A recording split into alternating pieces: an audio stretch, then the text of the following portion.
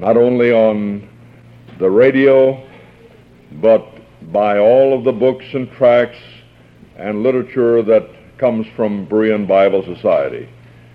What a blessing to have this kind of reading material. And it's a real joy for me to turn over the service to my dear brother and friend, Pastor C.R. Stam. Lord bless you, brother. Thank you, my dear brother, Win Johnson. Isn't this wonderful fellowship?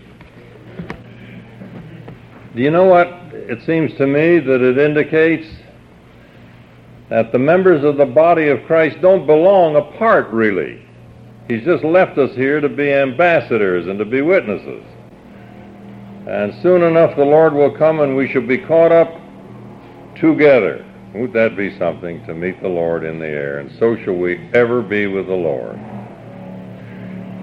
I used to wonder why it was that those dear committees who arranged the programs always gave me the best subjects to speak on. I've come to the conclusion that it's just that after I get the subject and dig into it, I get enthused about it. And I certainly am enthused about what we're going to discuss this afternoon. The baptism with the Spirit and the baptism by the Spirit.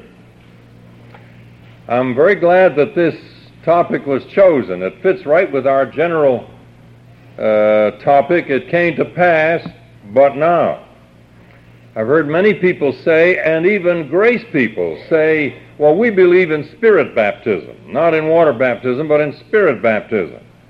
But that's vague. That's inconclusive, because they don't distinguish then between the baptism with or in the Spirit and the baptism by which the Spirit baptizes us into Christ. And the Bible makes a very great distinction indeed. I think maybe I can illustrate it best by a true story I'm going to tell you now about Brother Misled and Dr. Shame. The names have obviously been changed to protect both of them. Brother Misled and Dr. Shame. I received a call one day, say, do you know that Brother Misled is in Chicago? I said, he is. I haven't seen him for years. And I thanked the caller, and immediately I called Brother Misled and said, I didn't call him by that name then, though. I said, can't we have dinner together, you and your wife and my wife and me, the four of us? We haven't seen each other for so long. And he said, well, I'm sorry, but I'm just awfully busy. I have so many speaking dates. I said, well, you eat, don't you? Yes. I said, well, can't we arrange for dinner sometime at your convenience and near where you have to speak? He said, well, I'm sorry, but I just don't know how I can fit it in. So I wasn't going to let him off the hook that easily. I said, well, I tell you what we'll do. Why don't you tell me where you're going to speak, and I'll attend the meeting. I'll at least get to see you that way, and my wife. Well, he said, all right. He wasn't just too thrilled about it, but he said, all right, he would do it. And so we went to one of the meetings that he was attending. I thought he was speaking. He wasn't speaking. He was just attending the meeting. And he and his wife sat in the back row. As we entered, they were there waiting for us, and we sat next to them. The service was conducted by, or rather the teacher was the president of a Western Bible college, Dr. Shame, I call him. And maybe it should be for shame, but we'll call him Dr. Shame.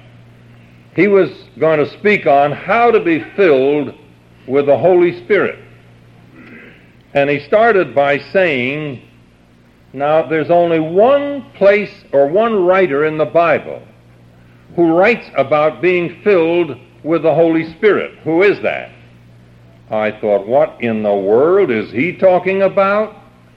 But nobody gave him an answer, so I didn't say anything either. Well, he said, all right, there's only one place in the Bible where we read about being filled with the Holy Spirit. Where is that? Well, I thought of several places. but half a dozen people answered Acts 2.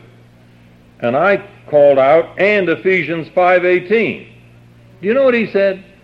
As truly as I'm standing here, he said, I'm leaving out Ephesians 5:18. Then he said, all right, who wrote Acts 2? Well, half a dozen people answered Luke. Well, then who is the only one in the Bible that speaks about being filled with the Holy Spirit? Half a dozen people said Luke. I said, and Paul. But he was ignoring that. He had by now left that out. He was going to leave out Ephesians 5:18. So he began to deal with the subject, but by this time, Brother Misled was like this, and his wife, and I'm sure they thought that we must go around just breaking up meetings.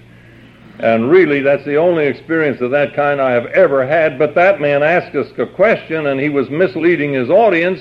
What could I do but give the answer that was correct? And, the service was finally over, and Dr. Shame showed us from Acts 2 how we could all be filled with the Holy Spirit. But after the service, I suppose, Brother Misled, his thought was, let's get this guy out of here and fast. He said to me, can't we go to the parking lot and sit in the car, then we can visit a little and talk that way? Well, I said, that's fine. So we went out to the parking lot, and we sat in the car, and we had no more than gotten seated, and my friend said, now, Neil, why? Why did you do that? I said, my dear friend, the pastor was conducting a question and answer session. He asked questions. I just gave him an answer. Did you want only the wrong answers to be given? Didn't you want him to, or do you think he maybe didn't want the right answers to be given? He said, I'm leaving out Ephesians 5:18. Well, he said, is it worth that kind of a commotion? Well, there was no commotion. I just had made two answers, that's all. And then he said this strange thing, which leads us to our topic for today. He said, don't we all believe in the Spirit baptism of 1 Corinthians 12:13? And isn't that the important one? I said, it is indeed important. But it is exactly opposite the baptism that he talked about from Acts 2, when he talked about being filled with the Holy Spirit. So I'll tell you from now on what I said to him, but I'll be saying it to you. I asked him first, who was the baptizer in Acts 2? Well, he thought a minute. He said, I suppose I'd have to say Christ was. I said, that's right. John said, I baptize you with water, but one is coming after me. He'll baptize you with the Holy Ghost and with fire. Mark 1:8. And the Lord Jesus himself said in Acts 1:5, ye shall be baptized with the Holy Ghost not many days hence, and he was quoting John's statement when he said that, referring again to himself. So it was Christ at Pentecost. Now please get this straight, and it'll help you a great deal. It was Christ at Pentecost who baptized the believers with or in or into the Holy Spirit, so that the Holy Spirit took complete control of them. They did everything right and nothing wrong. Be a Berean. Search the Scriptures and see whether you can find a blunder, a mistake, or a sin in those earliest chapters of Acts. Then I asked my friend, now, who was the baptizer, or who is the baptizer, in 1 Corinthians 12:13? Well, he quoted it to himself. He said, the Holy Spirit. I said, that's right. And now, into whom or into what did the Holy Spirit baptize us, or does he baptize us? Well, he quoted, by one Spirit we're all baptized into one body. I said, whose body? Well, the body of Christ. I said, so then Romans 6:3 is correct when it says that we're baptized into Christ. We believers today are put into Christ, as it were, made one with him, just as surely as they were baptized in the Holy Spirit at Pentecost, we are baptized into Christ today. That is a wonderful passage in Romans 6:3. I don't think I'll ever get over the wonder of that. Know ye not, he says, don't you know? It's a word of reproof. You ought to know, and yet the great mass in the church don't yet know it. Don't you know that as many of us have been baptized into Christ, we're baptized into his death? It's when I go to Calvary. Calvary's always the meeting place. You've heard me say this before, no doubt, and I'll say it 100 times again. It's when we go to Calvary and say, that's not his death he's dying. He had no death to die. The wages of sin is death. The soul that sinneth it shall die. Sin, when it is finished, bringeth forth death. By one man sin entered into the world, and death by sin. And so death passed upon all men because all have sinned. Now he didn't sin. So whose death is he dying? Not his own. He's dying mine. And when I see that and accept it and believe it, then I become one with him, because it is not ethereal or mystical. It was my death he died. It was my death, my sin that he paid for. And so I actually become one with him as the Holy Spirit baptizes me into Christ, and as we read from 1 Corinthians 12:13, into his body. Isn't that wonderful, beloved, to be baptized into one body? Oh, how many members of that body are right here this afternoon. And we are one not because of anything we have done, any more than the people at Pentecost were baptized in the Holy Spirit because of anything they had done. The great mistake of Pentecostalism, if there are any Pentecostalists here, bless your heart. I don't mean to be unkind or anything of that nature. I just mean to say what this book says. It was not because they had prayed long enough. It was not because they were sincere enough or spiritual enough. The Lord didn't say go to Jerusalem and pray for the Holy Spirit. He said go to Jerusalem and wait for the promise of the Holy Spirit. And when that actual day, when that particular day had arrived, the Holy Spirit came, and they were all filled with the Holy Spirit. So I tried to show dear brother misled the difference between the baptism into the Spirit, or with this, whatever preposition you want to use, it makes no difference. You know what happened there. The baptism into the Spirit at Pentecost, or the baptism into Christ and his body. The Holy Spirit baptizes us into Christ as Christ baptized them in the Holy Spirit. And that's a wonderful thing, because you remember the Pentecostal program broke down. They had all things common, and nobody lacked. But before it was all over, they did lack. And they had to go up to the Gentiles in the end of Acts 11 and say, please help us. There's going to be a worldwide famine, and we are broke. We're in real trouble here because we've given all our money into a central fund, and now it hasn't worked out. And the Gentiles, not equally, but every man according to his ability, determined to send relief to the saints at Jerusalem. So there's a tremendous difference. Christ was the baptizer at Pentecost. The Holy Spirit is the baptizer now. Christ baptized them into the Holy Spirit. The Holy Spirit baptizes us into Christ and into his body. By this time, Mr. or Brother Misled was in a hurry again. He said, you must forgive me, but I'm going to have to go because I have so many engagements and so many people I want to see. I said, oh, brother, stay around just a little while, won't you? Because I have some really important questions.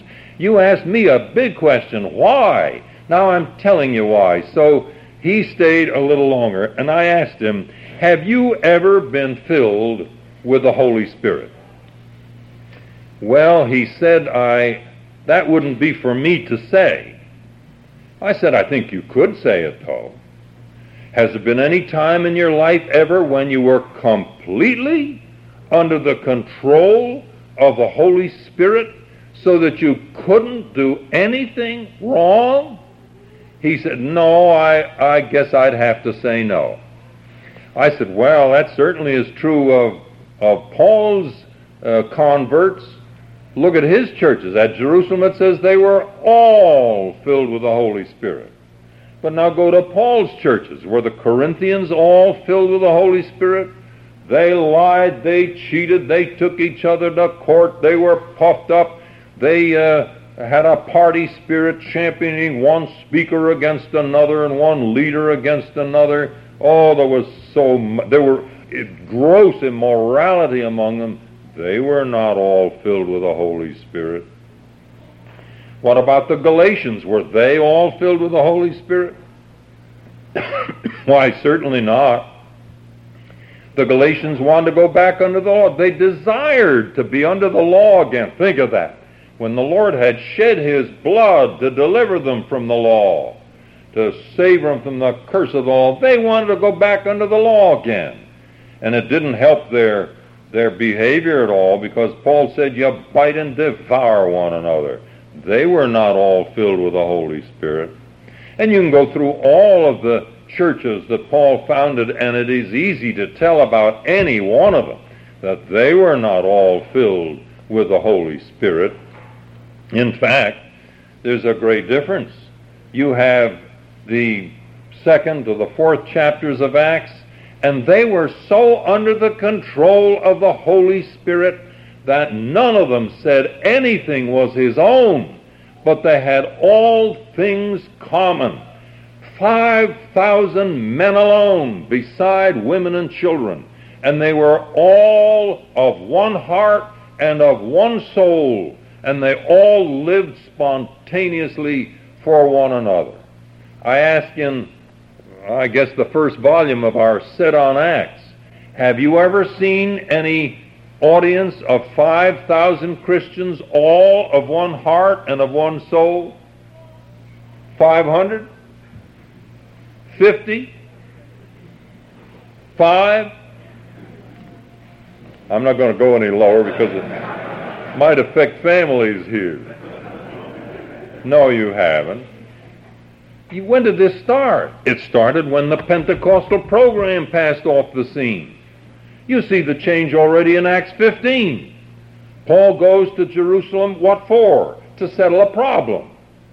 And when he gets there, what happens? There are the Pharisees which believe, and there were those unawares brought in to spy out their liberty. And Paul says, we didn't give place by subjection to them, no, not for an hour. There were undercurrents of feeling, and there was discussion and much debate among them. That's more like the conferences we've had since then, isn't it, Brother Wynn? You know a little about that. He has gray hair, and so have I, and we know.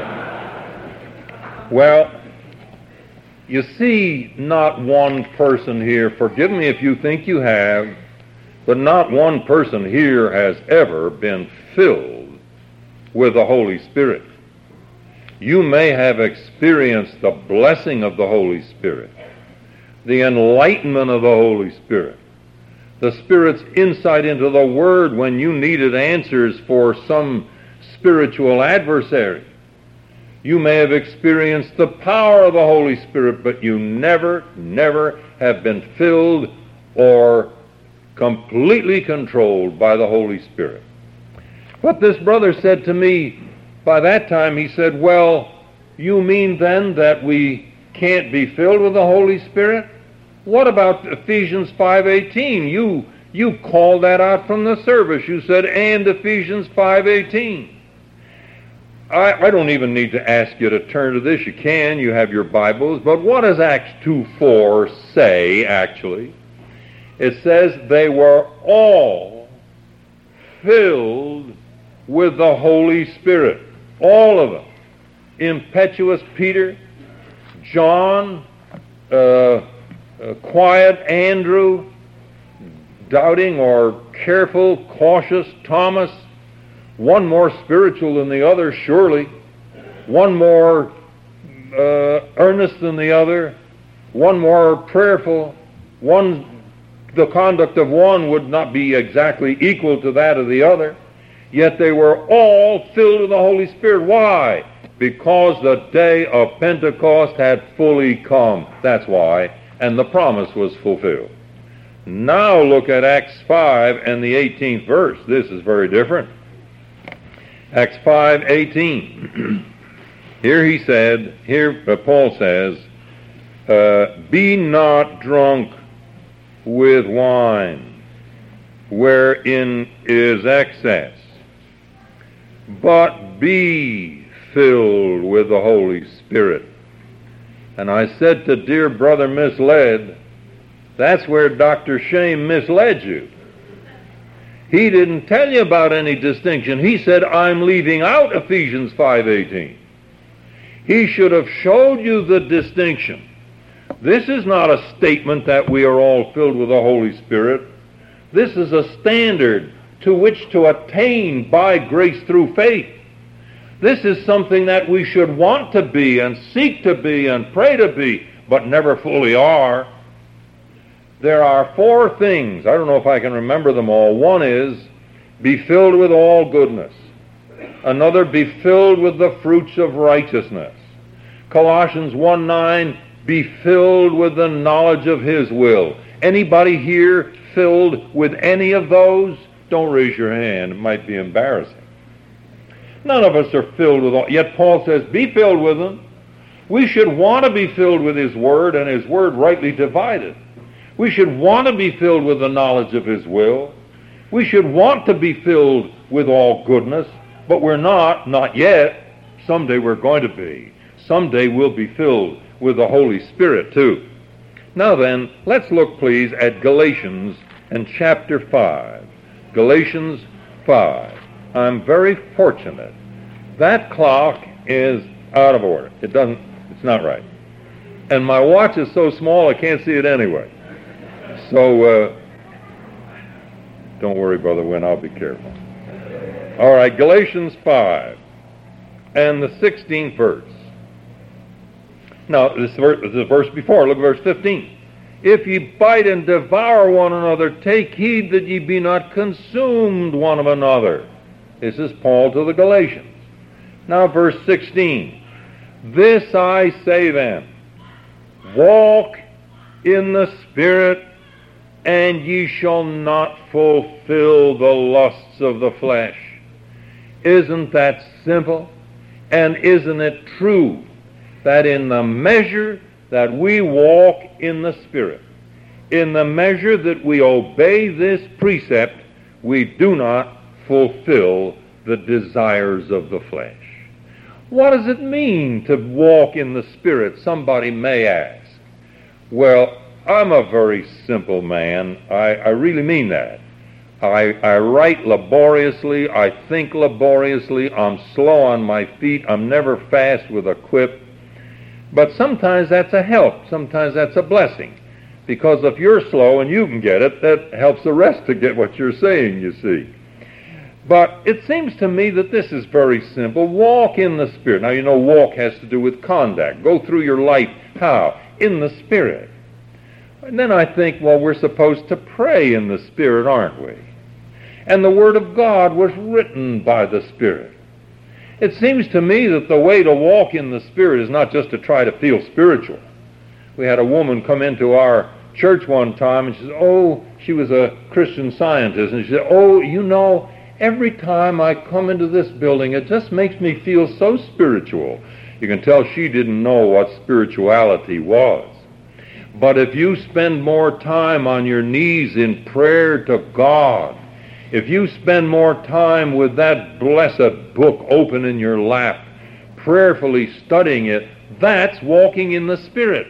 And that word, he says in the same number in Ephesians number of the chapter, Ephesians 5, he says that it's like the washing of water by the Word. A woman said one time, well, I can't remember these things. I wish I could. My mind is like a sieve, so it just runs through it. But the water cleans the sieve, doesn't it? And the Bible has such a cleansing effect upon us. And beloved, there is the secret.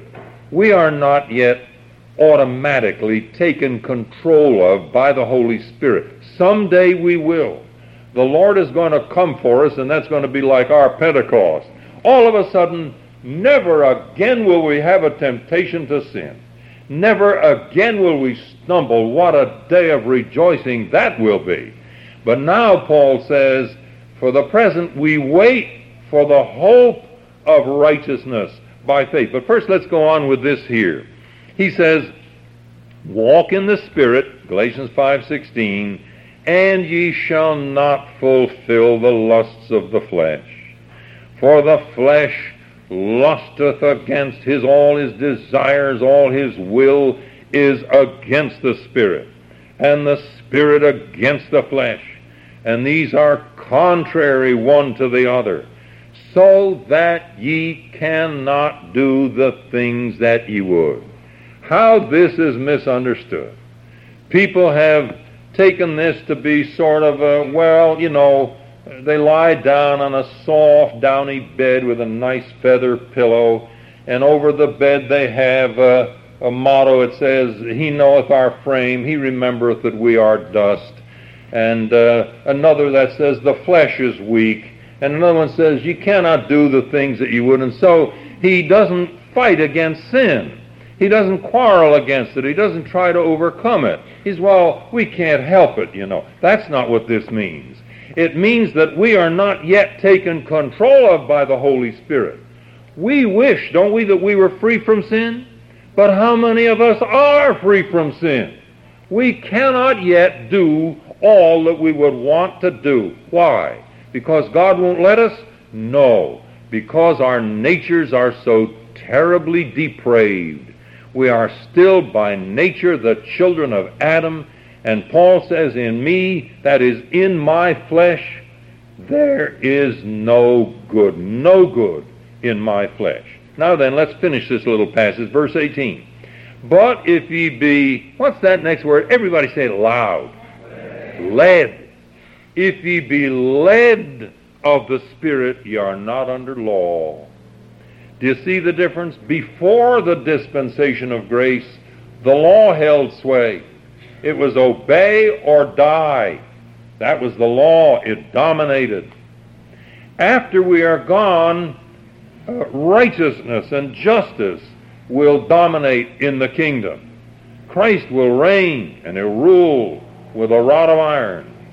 But between the two, we have this present evil age, when God in his infinite grace saved the Apostle Paul, saved Saul of Tarsus, his hands dripping with blood of martyrs, his fist clenched against believers in the Lord Jesus Christ. And God saved him and sent him forth with the message of which he himself was the living embodiment, the wonderful grace of God through our Lord Jesus Christ. And now he doesn't say, you have to do this, or he doesn't control us and cause us to do this. No, he says, I want you as full-grown sons. I've given you the adoption, the huios, the placing as full-grown sons. And I want you, by the grace that I'm ready to give at any time, the grace I've already given you, and the Holy Spirit that is within you, I want you to walk in the Spirit, and then you won't be under the law, and you won't need to be under the law. Well, I better look a little closer at this watch. It's nearly time. But finally, about our baptism into Christ and into his body. Do you see how important this is in this present evil age? The Holy Spirit does not take automatic and supernatural control of us to cause us to do right. How can God then accept us? Saved, yes. Christ died for us, yes, but here, after we know he's died for us, we still go on sinning, doing the things for which we know he hung there in agony and shame. How ashamed we should be. But he knew that we are living in an evil age. He calls it that in Galatians 1:4. He knew that he's just leaving us here as sinners among sinners, saved sinners among unsaved sinners, to try to show them the way of salvation by grace through the Lord Jesus Christ. And so, if you look, please, at 1 Corinthians 12:13, I think you'll get the feel of it. 1 Corinthians 12:13. For by one Spirit. Now, I just want to say something about a word there. Some have tried to get around that by saying, well, the word by there is the Greek en, in, which generally, not always by any means, but generally means in, to be or abide within. But it doesn't always mean that. We have it also in 1 Corinthians 6 and the 11th verse. 6 and 11, it says, and such were some of you. You were wicked people. But ye are washed, ye are sanctified, ye are justified in the name of the Lord Jesus, and by, it's the same word, by the Spirit of our God. It was He that made you clean in Christ. Now then, here he says, for by one Spirit are we, and here that all comes again, we all. They were all filled with the Holy Spirit. We are not, but we are all baptized into one body, and that body, the body of Christ. We are all baptized into Christ, so that now as God sees us, He sees us in His beloved Son. When I read that in, Colossians 1:10, we're translated into the kingdom of His dear Son, or the Son of His love, it makes me think of that time back at our Lord's baptism with water, and how God broke through the heavens. There, people were coming to be baptized, and one of my preacher friends says, oh, when they come to my baptisms, they're always so happy. They say, praise the Lord, praise the Lord. And I say, but that's not the way it was at Pentecost. That's not the way it was when John baptized. It says they came confessing their sins. They came to a baptism of repentance, and many faces were pale, many hands were shaking at that time as they confessed their sins. That's the way they had to come. But thank God, we are baptized into the Lord Jesus Christ by the Holy Spirit, and all of us, we're all baptized into one body, and all baptized into the Lord Jesus Christ. Turn, please, if you will, to 2 Corinthians chapter 5 and verse 17. Therefore, if any man be in Christ, he is in italics, could be there is. Anyway, there's a new creation. If any man be in Christ, there's a new creation. Old things, that old program, old things have passed away. Some people say that means the old nature and the old things that the man did. Not necessarily. Not necessarily. The many things that you and I still do that we did before we were saved too, and we never got rid of them, did we? We wanted to, we're still doing many of them. No, it's the program. Old things have passed away, and behold, all things have become new. And all things in this program are of God, who hath reconciled us to Himself by Jesus Christ, and hath given to us that wonderful ministry, that wonderful message of which Brother Johnson spoke this morning, given to us the ministry of reconciliation. We can go to men and say, God doesn't hold anything against you. You say you've committed such sins, they rise as a mountain before you. God's not holding them against you. He's reconciled the whole world to Himself. And now He says to you, be ye reconciled. You be reconciled to me. Oh, I hope that if there's any unsaved person here this afternoon, that you will take this so seriously. We do. We want you to be saved, and you can be saved. You should be saved this very afternoon. We have a sign on the side of the Berean Bible Society, God loves you. Christ died for you. There was a Scotchman years ago, an old man, he didn't know much, but he knew he was saved. And he'd go into town with tears in his eyes, and he'd say to people, don't you know God loves you? Don't you know Christ died for you? And that, my dear unsaved friend, is what I say to you this afternoon. If you don't know the Lord Jesus Christ, with all your sins, come to him. Don't try to reform first. Don't try to put them away and come to him like a good man. Then you won't need to be saved. Come to him with all your sins, and he will, by the Holy Spirit, baptize you into Christ. You will be made one with Christ this afternoon, so that God will see you not standing on your own 2 feet. Some people are so, I'll stand on my own 2 feet. Oh, no, you won't. Oh, you won't stand at all. But if you'll take Christ as your Savior, you'll have a position before God in him. What a precious thing. Well, we talked about all this and more with my dear friend Misled. You know what he said after it's over? He said, well, in your writings too, you bring out such interesting things, but sometimes I wonder, is it worth it? I'd like to ask you, my friends, is it worth it? Is it worth it to you to see the difference between the baptism with the Spirit at Pentecost and the baptism by the Spirit into Christ and his body? Is it worth it to you to see that you don't have to cry and moan and feel all discouraged because you haven't received the baptism with the Spirit? Does it make a difference to you that you can know that you can be baptized into Christ, or have been, and have a position before God in Christ, who broke through the heavens as all those sinners came to be baptized, and then Christ too? And John says, you come to be baptized of me, I have need to be baptized of thee. And the Lord said, suffer it to be so now, for thus it becometh us to fulfill all righteousness. And then John baptized him, and then God had something to say.